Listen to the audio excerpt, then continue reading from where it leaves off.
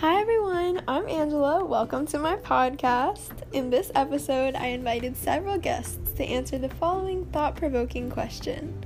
How will you be a different person because of the pandemic? The times we're living in are so unique, yet sometimes we forget to step back and ponder how they're actually shaping us. So without further ado, let's hear what our guests have to say. First, my cousin Isabel, an 11th grader, started us off with two essential messages. Okay, so, I think that so far during this pandemic, I've learned how to take one day at a time, and I think that this lesson has been the most important to me coming out of all this. Before the pandemic, I used to just want the week to be over and be done with school. And even though, I can't really say that I'm not like that anymore, I now know the importance of living one day at a time and not trying to wait for the future. So I think moving forward, I can definitely say that, I know how to make myself busy, but I can also say that, I know how to be okay when things don't go as expected. And now I feel that even though this whole pandemic is happening, I know how to be cautious, but also not overly worried. I feel like I've learned how to have a good balance between them, so yeah. Yeah, definitely. Next, my dad noted the effects of taking life slowly. Our fast-paced world we live in has slowed to a crawl because of this pandemic. Now, I have a better appreciation for life and good health. The realization that life is precious. I'm thankful for small things like taking daily walks with my family, for the lost art of conversation.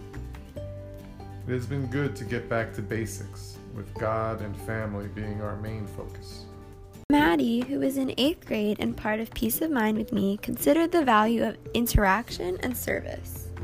So this quarantine has really made me start to miss my friends. So after all of this blows over, I'm definitely not going to take communication for granted, because I feel like a lot of people are always like, oh, it's okay, we can always call or text, but when you're forced to have that as your main source of communication, it gets hard and you start to miss just sitting down and talking to someone face to face, because it's really a different relationship face to face than it is over a screen. And all of my relatives live far from us, so we don't get to see them often, and now we get to see them even less because of this whole thing. So communication is definitely something that I'm going to focus more on once this is all over. And I'd also like to focus more on service, because we've been making a bunch of masks for people now. And it feels really good to know that you're making a difference in some way, even if it seems small. But I think it's a really great way to keep busy during this. Thank you, Maddie. No problem. Then another Maddie, a 10th grader like us and one of my lifelong best friends, reflected. I believe that this pandemic changed everyone's life, either for the worse or for the better. Mm-hmm. And this pandemic has taught me some things. For example, I believe that we should just be grateful and live our lives to the fullest with the people that we love. After all this, we definitely will be appreciating life more, because, we never know what's going to happen, and there's so many things that can go wrong, and I feel like we just need to, appreciate life. And then also, like I said, we should also be really grateful. Some of us are so fortunate to have a lot of things, and, I'm one of those people, and I feel like that since people are not as fortunate as us, we should realize that they need our help, and that, we should do everything possible to help them. And basically, this time away from people and everything, just being quarantined in the house, has taught me the importance of family, and how they're always going to be there for you, and you just need to spend as much time with them as possible. And yeah, that's basically what I said. Yeah, I totally agree with all that. My mom drew on a personal experience to explain her lesson of treasuring encounters with others. So I'm not gonna take people for granted, especially my family. Before the pandemic was declared, I was seeing my dad in the rehab every day. But like when this pandemic was declared, there was a lockdown in the rehab too, so we were not allowed to see my dad. And that was like a month, and then he got the COVID too from the rehab. So for another month he was in the hospital, and I was not able to see him. We were not able to see him at all, especially my mom. So now I felt like as a healthcare provider also, I had to be careful with my parents because they are vulnerable. So we had to quarantine my mom just to protect her from my dad when he got home from the hospital.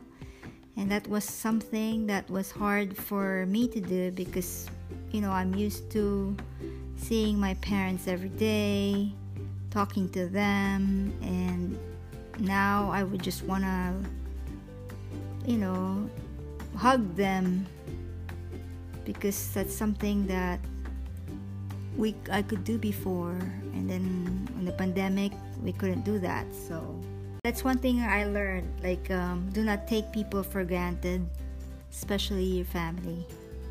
After being inspired by all these wonderful people and their perspectives, I thought it would only be right to conclude by asking myself the same question.